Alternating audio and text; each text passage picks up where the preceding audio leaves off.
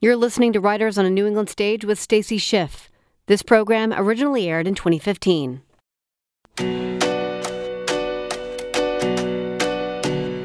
I'm Virginia Prescott. Today, NHPR and the Music Hall present Writers on a New England Stage with Stacy Schiff, recorded live at the Music Hall in Portsmouth. The Pulitzer Prize-winning author of biographies of Mrs. Vladimir Nabokov, Benjamin Franklin, and Cleopatra is known for revealing the human side of people overlaid by popular mythologies. Her most recent book takes on the enduring fictions of one of the most confounding and hysterical events in American history, the Salem witch trials of 1692. 14 women, 5 men, and 2 dogs were executed for witchcraft by the Massachusetts Bay Colony in a panic that spread like wildfire for 9 months. Neighbors eyed neighbors with suspicion. Children accused their parents of signing satanic pacts. Some 700 witches were reported to be flying through the air. The Salem witch hunt has been revised and reinterpreted and reduced to a cautionary tale about religious extremism or paranoia. Stacy Schiff's fastidiously researched book, The Witches, Salem 1692, presents a much more complex picture, and she joined me to talk about it on stage at the Music Hall in Portsmouth. So there have been hundreds of books, one very well-known play, some ballets, academic theses, and countless invocations of the Salem witch trials. What were you hoping to add with your book? First of all, I think we come to the trials with a fairly fictionalized sense, thanks to Arthur Miller and Nathaniel Hawthorne. So I wanted to get back to the truth. But I think a lot of the books on the shelf were thesis-driven and make the Puritans into something rather cardboardy. And I wanted to see if I could get into the minds of these people. How had this happened? What were they thinking? What were they fearing? What was the texture of their lives really like? And tell us a little bit about that texture. You set the scene in Salem, really 2 Salems, in 1692, something I didn't know, as a dark and isolated place. Tell us about that place. Well, you're talking about what is really the frontier at this point. In 1692, we're talking about small, rural, very isolated farming communities.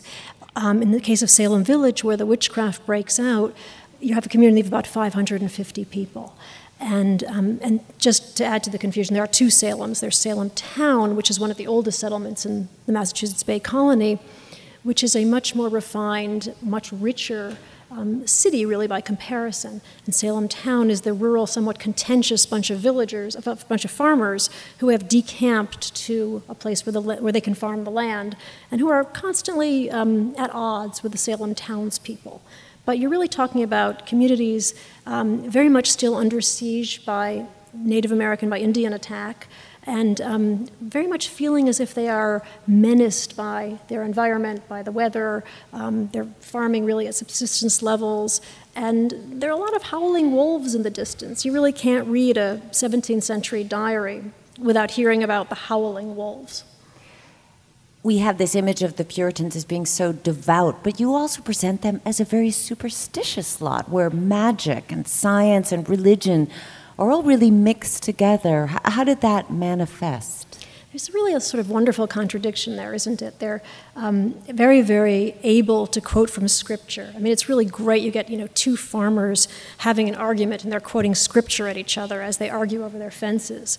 But you also have a lot of folk remedies and horseshoes nailed to doors and people divining futures with all sorts. I mean, the way we would today use a Ouija board or a horoscope, which seems to coexist with that religion.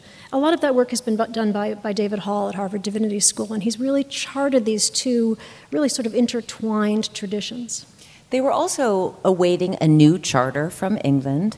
There was government, but no government, I think somebody you quote in your book. And how does that uncertainty contribute to setting these trials in motion? I can't really overstress the politics here. In 1689, I think unbeknownst to most of us, there's a coup against the royal governor, and the very feisty Massachusetts settlers essentially send the governor to prison and then sailing back to England. And then, of course, are left without really an established government of their own. At this point, they have no charter, and they're operating really as kind of obstreperous children toward the mother country. They're somewhat unmoored from the mother country.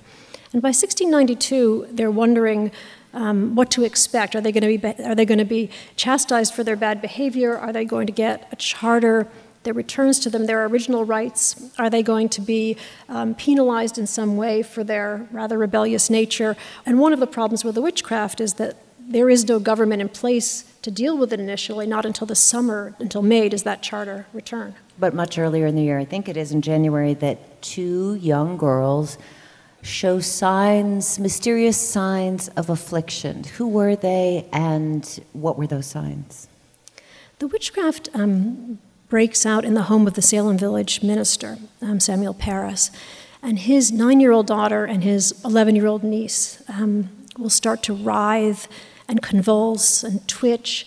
They hide under the furniture. One of them dives halfway down a well. They try to fly across the room. They have sort of terrible paroxysms. They begin to interrupt ministers in the meeting house and fall into trances, really. And this behavior, for the most part, although Parris does not jump to this conclusion prematurely, these symptoms correspond to what, in the 17th century, was understood to be witchcraft. So although no one immediately says, oh, we know what this is, it's witchcraft, within a number of weeks, it is pretty much everyone's opinion that the girls are bewitched. The source must be diabolical.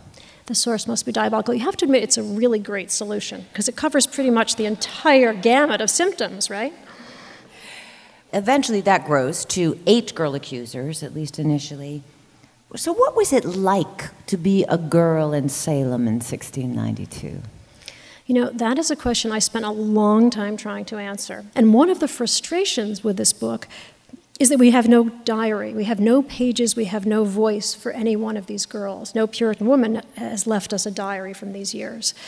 So we're left to reconstruct the strains in their lives and the concerns the girls have, strangely enough, from the conversations that some of the bewitched girls will claim they had with the devil, where the devil will promise them relief from their chores, or the devil will promise them splendid clothing. So it gives you a sense of what they're dreaming of, to an extent, and what they're having nightmares about. And there are a number of other teenaged girls in 17th century America.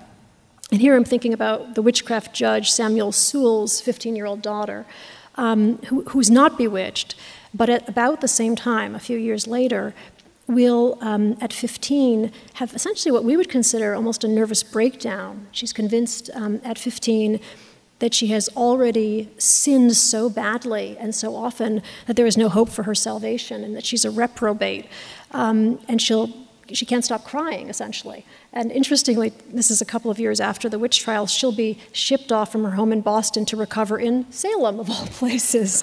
But you can hear in her agony there something of the religious stress that's going on here as well.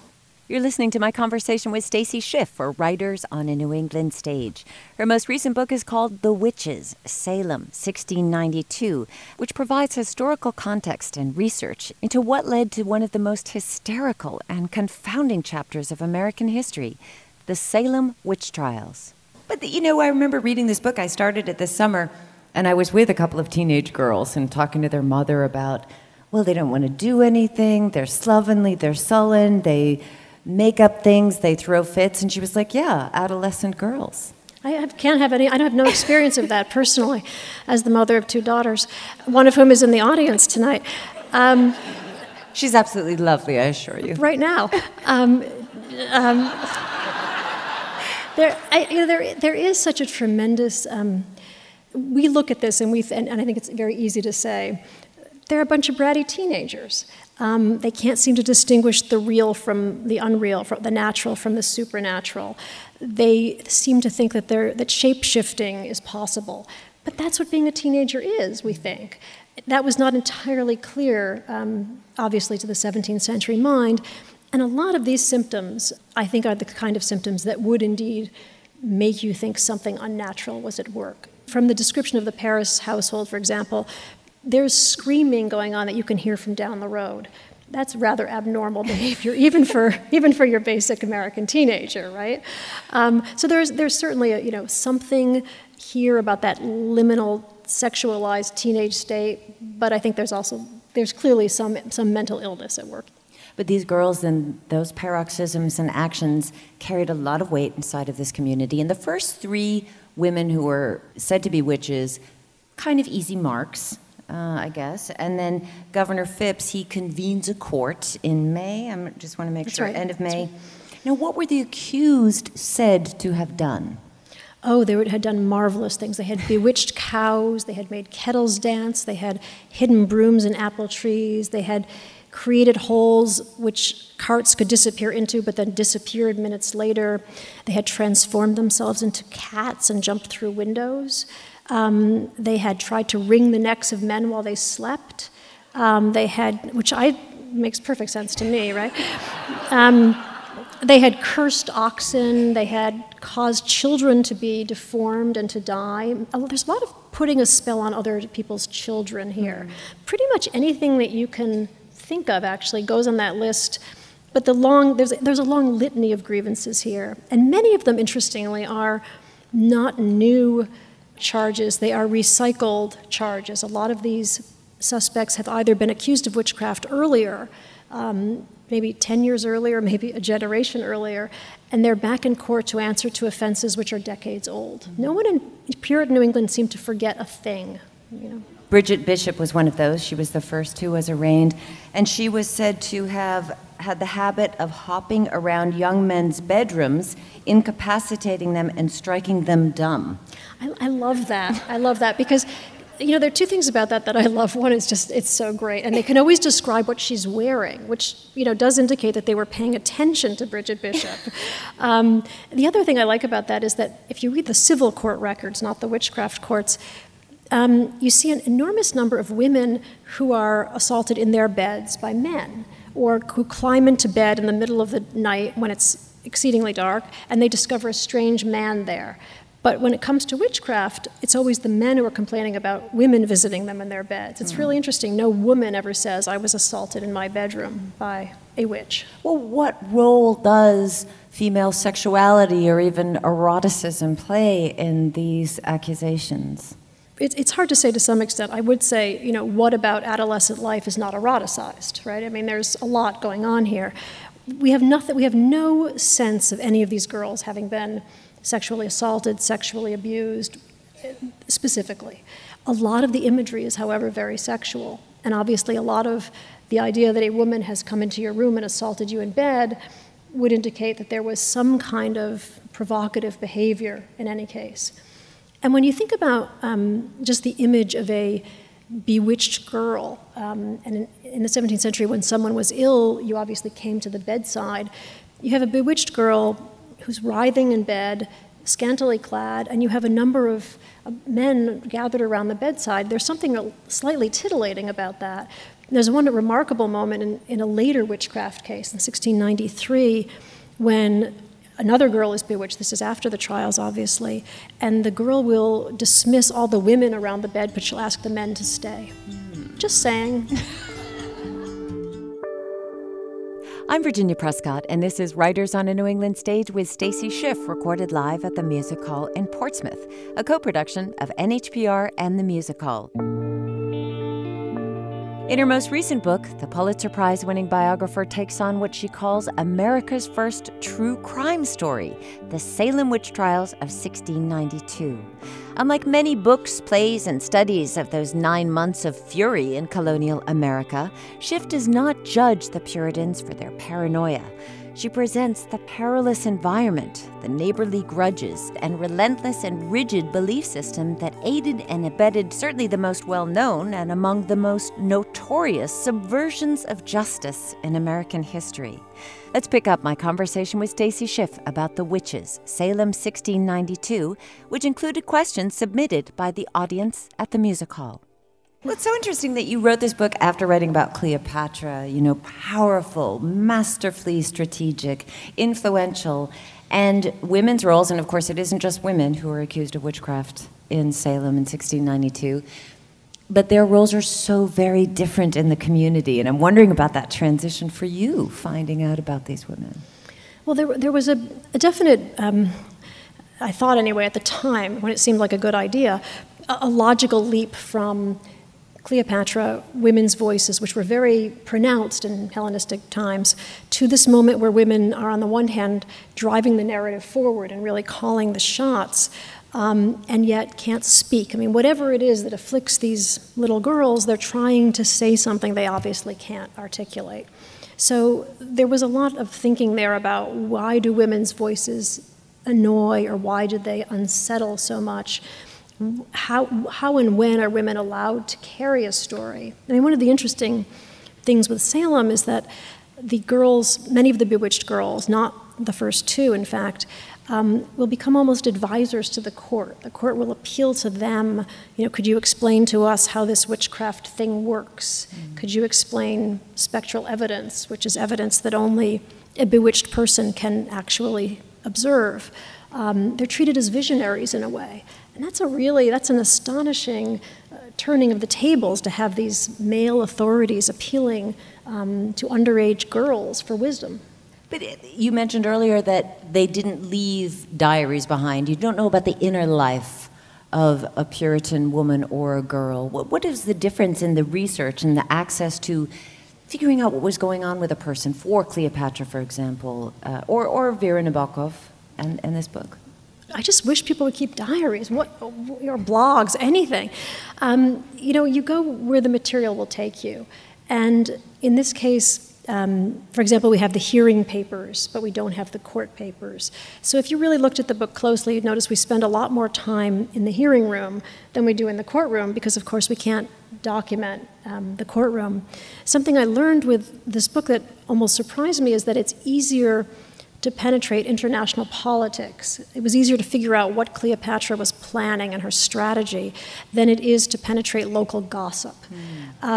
So much of what drives the Salem tragedy forward are these, age-old, sort of calcified antipathies and these long-standing feuds. And some of them are recorded in earlier court cases. Some of them, we don't know why some of these people are accused. We don't know why fingers are pointed at various ministers, for example. And that's something that clearly everyone in the community would have known, but is lost to us. And that's infuriating to an historian.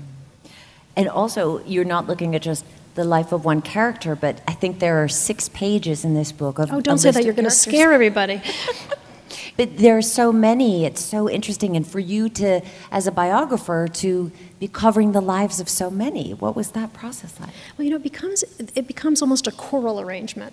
And I enjoyed that because the biographer's life, I don't mean to de-romanticize it for anyone out there, but you're alone with one person for a long time. It's a long haul, and it's a fairly intense relationship. And one of the beauties of this is that you do have a number of different perspectives, and you're in the minds of a lot of people. And this is a fairly insular world, so being able to move among the different households and among the very many agendas was really utterly fascinating to me. One of the mysteries of Salem is that, or one of the thrills to me about Salem, is that everyone has an agenda. It just isn't the stated agenda.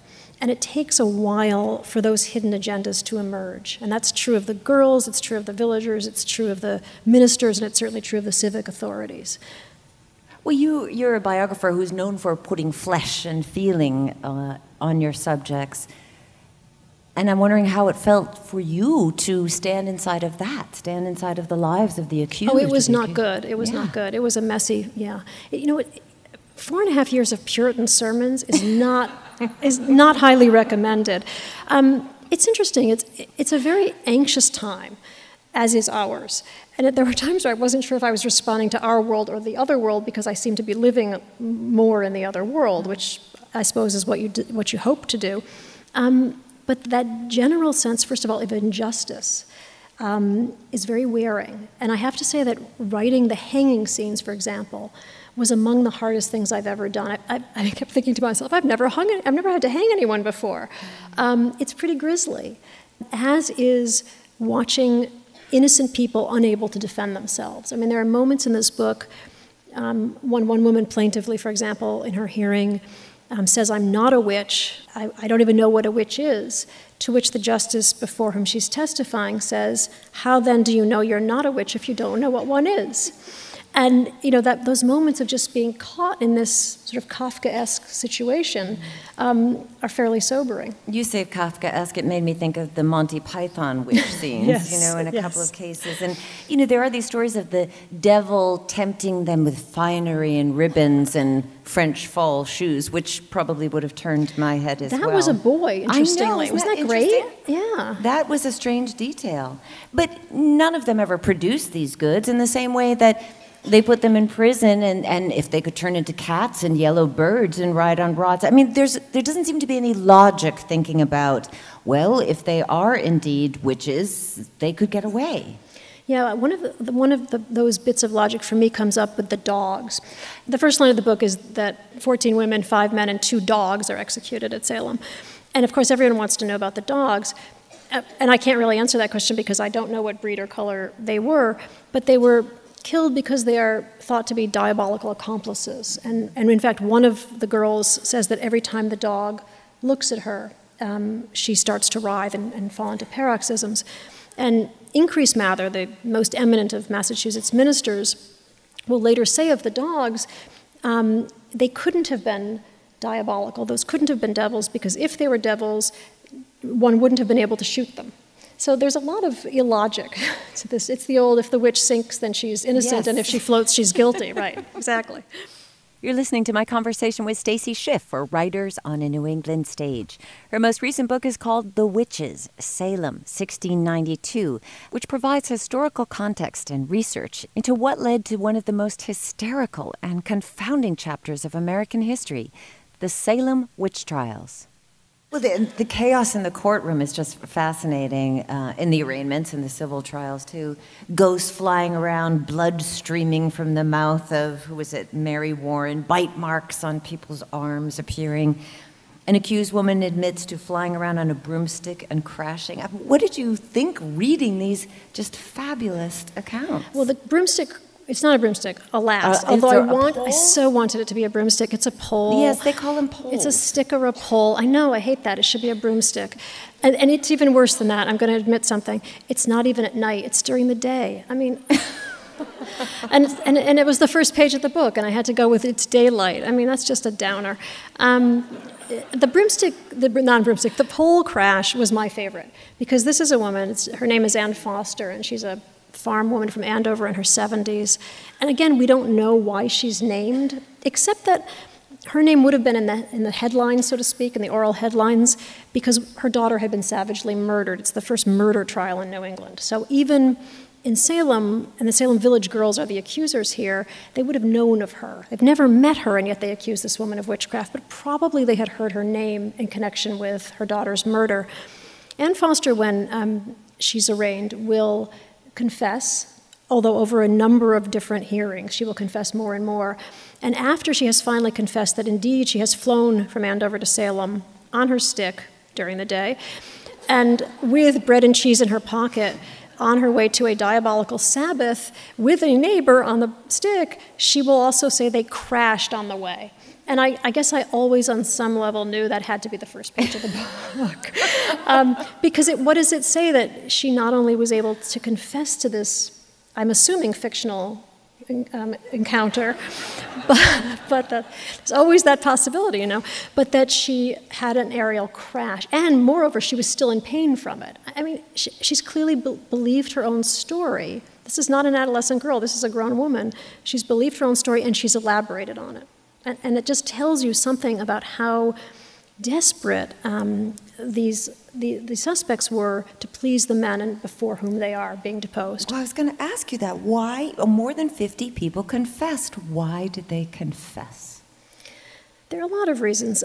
First of all, you could save your life after a certain point in the summer. One of the oddities of Salem is that those people who are noble and straight-spined and defiant and refuse to admit to witchcraft are the people who hang.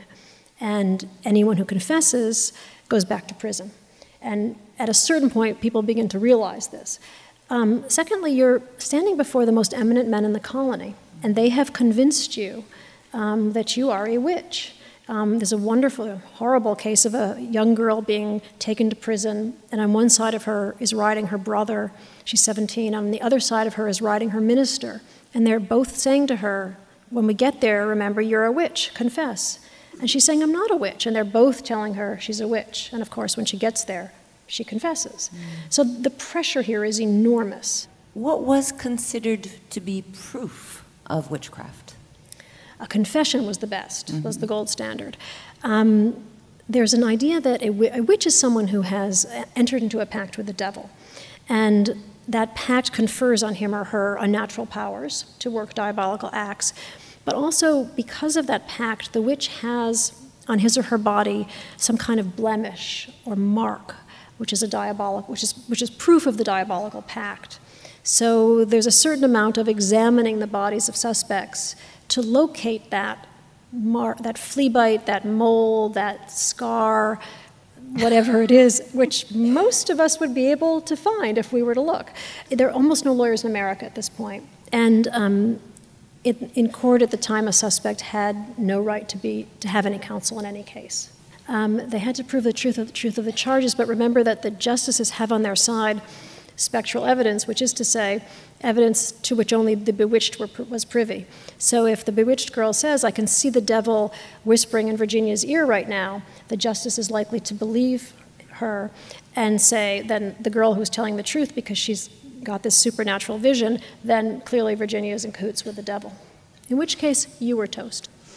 Well, this, of course, was all compounded by this conception of community that the Puritans had, that they were, everybody was in everyone's business, right? I think you call the Puritan calendar the most boring in the Western world. I was quoting, but yes, it's been described by someone else as the dullest in civilization. Yes. No holidays, no saints' days, no holidays, no Christmas, and pretty much constant chore. I mean, everyone is working all the time, which is interestingly one of the reasons why women are so crucial, is that the labor is infinite and the workforce is fairly small, which is always a situation that favors women, obviously, because it's all hands on deck. And yes, it's a fairly monotonous existence, certainly for a young girl. How many of those who were accusers were servants? It's more than half. There was an interesting practice among New Englanders at the time, which was that you sent your child elsewhere to be brought up and educated, because it was thought that other people could perhaps encourage better manners. We think that's why. We're not actually entirely certain why these children are bound out, as it's called. So almost none of them is living in the home of his or her parents, except for the girl at the parsonage, and many of them are servants in other people's homes. Interestingly, very few of them are living with their biological fathers. So was this drama, was this theater for them? The trials? Yes. It's really good theater. I mean, how do you resist demonic talking cats? It's good theater. I mean, there is something inherently fascinating, as with us, who don't even think of it as a religious construct, with witchcraft. It was an extremely compelling way to purify a community and to be able to air grievances and antipathies that you really hadn't been able to articulate for a long time. Everyone's also terrified. And of course, if it's easier to accuse than it is to be accused, there's a reason for many people to jump into the act here. I think it's important for us to realize that almost everyone believes witchcraft is at work. And even the accused in prison believe witchcraft is at work. They just think they're not the ones responsible. And an interesting thing that will be clear when the trials end, finally, 9 months after the first afflictions, is that the belief that an injustice has occurred is almost universal, but the belief in witchcraft persists. Many people simply feel they've executed the wrong witches, or the wrong people as witches, and that they've let the guilty walk free. When you were looking at these records and imagining their lives, did you ever think, what if I were accused? What would I do? Would I... I think that's one of the inherent fascinations of the subject is, what if the knock comes at your door? Right. Because of the seeming randomness of the accusation, and because of the fact that once you are accused, there is really no way out. I mean, we're talking about a 100% conviction rate, which is something that has never before happened in any witch trial. And it's interesting because prior to 1692, witchcraft is usually treated with a certain degree of leniency. There have been about 100 witchcraft accusations. Massachusetts has hanged 6 witches before 1692, but the court tended toward leniency. My favorite is a case of a woman who accuses her neighbor of witchcraft, and the judge asks her, in what shape did she appear to you? And the woman says, as a bear. And she says, as a diabolical bear. And the judge asks, what kind of tail did the bear have? And the woman says that the bear was facing the other way. And the judge says, bears don't have tails, and dismisses the case. So, I mean, that was the seriousness with which witchcraft was often approached.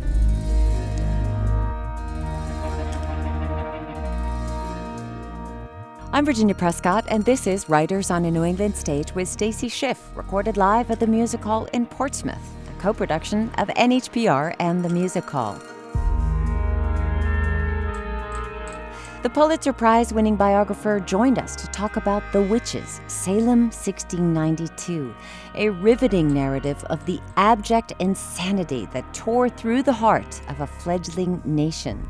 What discomfited those who survived the ordeal was not the cunning practice of witchcraft, writes Schiff, but the clumsy administration of justice. To this day, we look back at that frenzied time as ancient history with disbelief and scorn. But Schiff reminds us of how the apocalyptic, absolutist, puritanical strain endures in our thinking and our politics and our fear of outsiders and search for scapegoats. Let's pick up my conversation with Stacy Schiff from Writers on a New England Stage. You didn't go into this book with a theory, but you looked at several different theories. And one, the theory of ergotism, how did that affect your point of view? And I believe that is when there's fungus on the grain, it creates a hallucinogenic-like effect. Exactly. So everyone is tripping their brains out. You know, that's what's great when you read the witchcraft testimony and the flights through the air and the satanic cats and the translucent cats and the killer cats. You do think this is like one low-grade acid trip all around. The ergot theory is really interesting, and it was a very elegant theory, which the idea was that the rye supply had fermented. And evidently, and I'm not basing this on first-hand knowledge, when that happens, you can hallucinate when you've ingested the grain. The theory was debunked, unfortunately, because it really would have explained a lot. Because it doesn't explain why the girls were afflicted sometimes but not other times. And it is interesting. People will notice that they are often more afflicted when they're asked to do their chores. They're often more afflicted when there are visitors. They're more afflicted when their mother scowls at them. No one, I'm sure, has ever had that experience. There's a rhythm to the disorder here. And also, not everyone in every household is affected. So, for example, in the parsonage in Salem Village, you have these 2 afflicted girls, but there are 3 unaffected children. And also apparently the time of year doesn't correspond to when this could have happened. But it's a great theory. It would explain a lot. It would explain a great deal. Well, there are so many interesting theories, conversion disorder, of course, being one of them, that there was a mini ice age at that time and the weather was just unbearably cold, and economic theories. And I wondered if going into this without the idea of trying to solve it, what was that like for you? I mean, is it hard to be uncertain? One might want to solve it, right? I think, I like to think that I did solve it, or that I did explain it in any case, and that the explanation is multifaceted. So I can't say I don't attempt to explain it. The explanation is all there at the end, although there are clues planted throughout. But I always go into something with as open a mind as I can. And this is true of whether I'm writing history or biography. I think the idea is that you want to be able to hear the evidence and let the material speak to you as opposed to you imposing your ideas on it. Can you talk about where and how you did your research? Oh, I'd love to. How much more time do we have? I spent about 3 years on the research, I'd say. The book took 4.5 years in all. About 3 of those years were research. The witchcraft papers, what remains of the witchcraft papers, are at the Peabody Essex Museum in Salem. And I started with those, reading them more or less cold, and then, of course, I went back to them once I had done some more research. I spent a lot of time there. I spent a lot of time at the Massachusetts Historical Society, the Danvers Archive, in Andover, which has a terrific archive, at the American Antiquarian Society, which has a great deal of Cotton Mather's papers. The secondary material is vast, and I read as much of it as I could, especially if I was writing about one of the ancillary characters, about Governor Phipps, for example. I read a lot of the secondary stuff. Anything that a 17th century Massachusetts resident wrote in terms of diaries or letters, I feel I read, and I read that mountain of Puritan sermons, and I read as much as I could find in terms of the Mathers as I could, because they are so much at the center of this story. Let's talk about them. It's yes, just because you cannot read all of that. Right. No.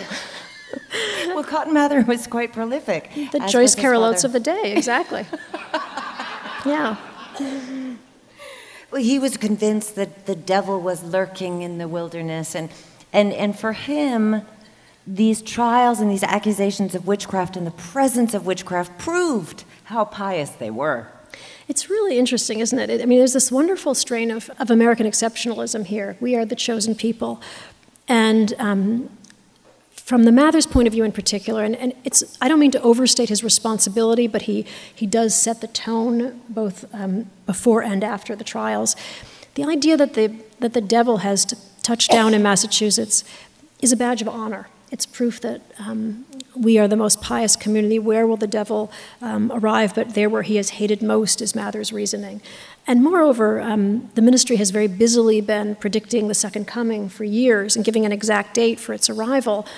This diabolical invasion is proof that they were right, because the fiends, the descent of these fiends, is proof that the second coming is in the offing. So evangelically speaking, the witchcraft really works, so to speak, for Cotton Mather. It makes a lot of sense. And even after the trials, when it is not really very politic to say so, he will write privately. He really thinks a lot has been gained by the witchcraft. It's an extraordinary statement. He will basically say the witchcraft has revived a younger generation. It has restored New England spirituality. It has filled the pews, and it hasn't cost us anything, neglecting the 20 innocent people and 2 dogs who died in the process. What happened to the naysayers and the skeptics? Where were they? That's a really great question. Where were they? Because they don't come out of the woodwork until late in the summer. And actually, I can sort of answer your question. Anyone who expressed any degree of skepticism earlier on wound up accused of witchcraft in court. And it seems to have been the reason why John Proctor, whom Arthur Miller will use, winds up in court, because he's basically said, if you would just thrash these girls, they would stop telling these tall tales. And the next thing you know, he and his wife have both been accused of witchcraft. By the end of the summer, and very tentatively, you begin to hear notes of opposition. And what's interesting here is who the heroes turn out to be, who the people who finally stand up and say, while everyone else seems to be losing his or her head, wait a minute, this has to stop, or where are we going with this? And at that point, it's verging on sedition to be able to question these trials, because so much is invested in them. How did the justices shield themselves from prosecution, or let's say the public opinion of having sent all these innocent people to death? Astonishingly and really inexplicably, everyone involved in the trials will go on to serve in the next Massachusetts administrations. There's no outcry. I know. It's how times have changed. There's no retribution. They remain extremely popular. The Chief Justice will go on to become the governor of Massachusetts, of the Bay Colony. He will go to his death. It's William Stoughton. He will go to his death without a word of regret or even of mention, as far as we know, of the trials. All of these men, they don't even have to be rehabilitated. They just continue to serve. Only one of the witchcraft judges, so far as we know, Samuel Sewell, will apologize. And was ostracized for it. I'm not sure if he's ostracized.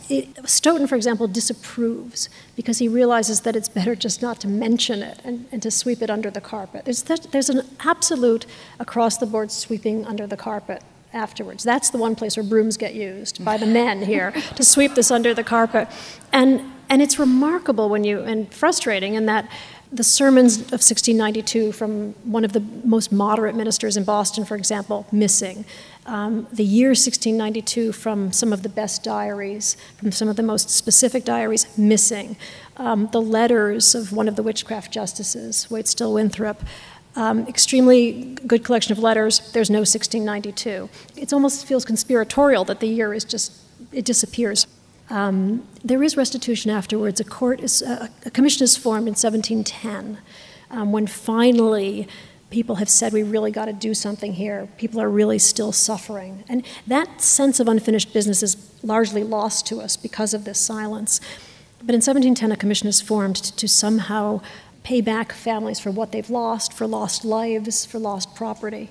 And what's interesting about it is that some of the people who've confessed or accused their spouses are very well compensated. So it doesn't necessarily calm everything. You're listening to my conversation with Stacy Schiff for Writers on a New England Stage.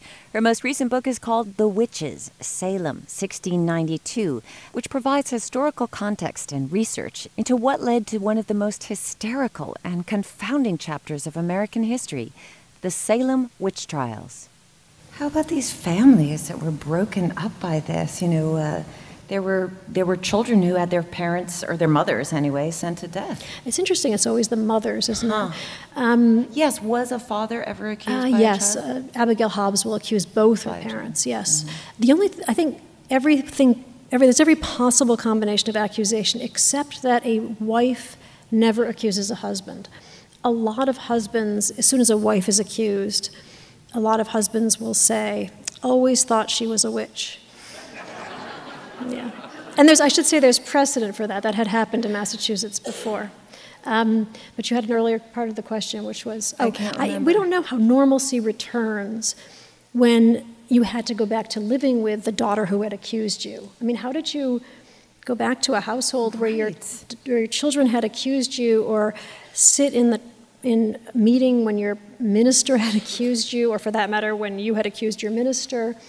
There's an interesting phenomenon in which afterwards families who have lost members to the witchcraft, widows and widowers, will often marry. And I don't know if that's because they had suffered a similar trauma, or if it's because no one else would go near them, because of course many people believed even afterwards believed that these accusations had been true. Despite all these attempts to explain this story or to better understand it that have gone on throughout history, we've repeated the witch hunt over and over again. It did not prevent the future witch hunt. Or do you think that term is so too often used? Well, no, I'm particularly partial to that term these days.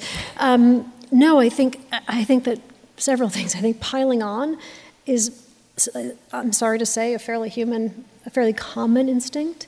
I think the internet has made it all the more possible. And I think there's a lot here that we really respond to in terms of wanting to name a responsible party, whether that's truly the culprit or not. Being able to assign blame is very appealing. I know it hasn't only happened in America, but this is a very American story, something that stained the national psyche in some way. Do you think it is particular to the American story or sense of self? I think that idea that, no, there have been far worse witchcraft trials in earlier years on the continent and in England. I think the reason it startles us is to some extent because we think of ourselves as different or better than that. We think this is an enlightened society. We're extremely erudite men. And that's what's interesting, too, here, is that the most erudite members of the society are leading this crusade. We expect more of our Puritan forefathers, and this is not the part of them that we like really to think about. They take quite a hit for this, historically speaking. I mean, we almost remember nothing else about them except the fact that they erroneously burned witches, which of course they didn't do. Despite the fact that, for example, Cotton Mather went on to champion inoculation against smallpox. I always read in that, it's later, it's in the 1700s. Cotton Mather will be the lone sane voice for inoculation when there was a smallpox epidemic in Boston. And this is a man who's been obsessed with the invisible world, which is one of the reasons why he's so interested in witchcraft. And finally, he's found an invisible world. He's understood germ theory to some extent. And I've always taken that on some level to be some version of an apology or some version of a concession. He takes this immensely unpopular stand and pays a terrible price for it. He's pilloried because, to the early 18th century mind, the idea of vaccination was as crazy and outlandish as was the idea of witchcraft. Mm. And it wasn't until, 313 years later that Salem, the town, acknowledged with a memorial, a statue, the witches, the victims. It takes a very long time to come out from under the spell, to be able to talk about this without somehow feeling as if this is just the recent unpleasantness, as if this is something that perhaps should not be discussed. And Richard Trask, who's the Danvers, now Salem Village, today's town archivist, has said that even in the 70s, when he was excavating Parsonage, where this began, there were a couple of sisters who lived across the road, and they would shake their fists at him, saying, "Why do you have to unearth that? We don't want to hear about it anymore." So there was really this, just this sense that it's perhaps better left unspoken. That was, of course, until Bewitched began to film in Salem. That was crazy. I just read you wrote something in the New York Times about that. I had no idea. Yeah. So there is also a statue of Elizabeth Montgomery as Bewitched. There is. It's really beautiful, yeah. I just like the idea that a fictional witch is able to somehow unearth the non-fictional history. How did that happen? Can you fill us in? Salem town, although it occasionally will try to commercialize the witches or to talk about the witches, never really manages to hit the right tone. And in the 70s, for various reasons, the TV sitcom Bewitched decided to film a couple of episodes in Salem. But in one of those episodes, Samantha, the heroine of Bewitched, travels back to Old Salem, and she kind of sets the history straight. She tells the judges that the people whom they have prosecuted were innocent, and she's a witch, but these people were not, and then poof, she disappears. And it's a very effective means, because it's humorous, and it's very squeaky clean. It's a very effective means of sanitizing the history. And only after that season of sitcoms was there this sort of commercial embrace of witches and finally a memorial to the victims. Well, looking at the legacy of this and having spent so much time digging into it and really the conditions that created it, how does America carry on its witch hunts now? I think we've all noticed that extracting a false confession is not altogether difficult. I think anyone can abuse his authority to convince someone that he is something he does not believe he is.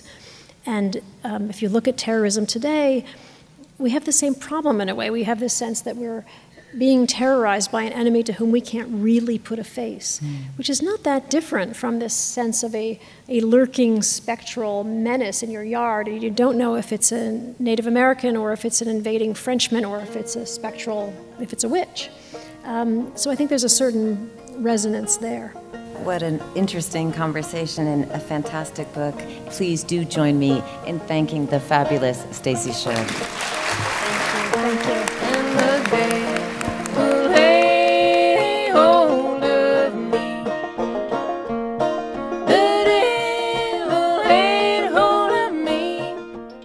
Stacy Schiff, author of The Witches, Salem 1692, recorded live at the Music Hall in Portsmouth for Writers on a New England Stage, a co-production of New Hampshire Public Radio and the Music Hall in Portsmouth in collaboration with Yankee Magazine and River Run Books.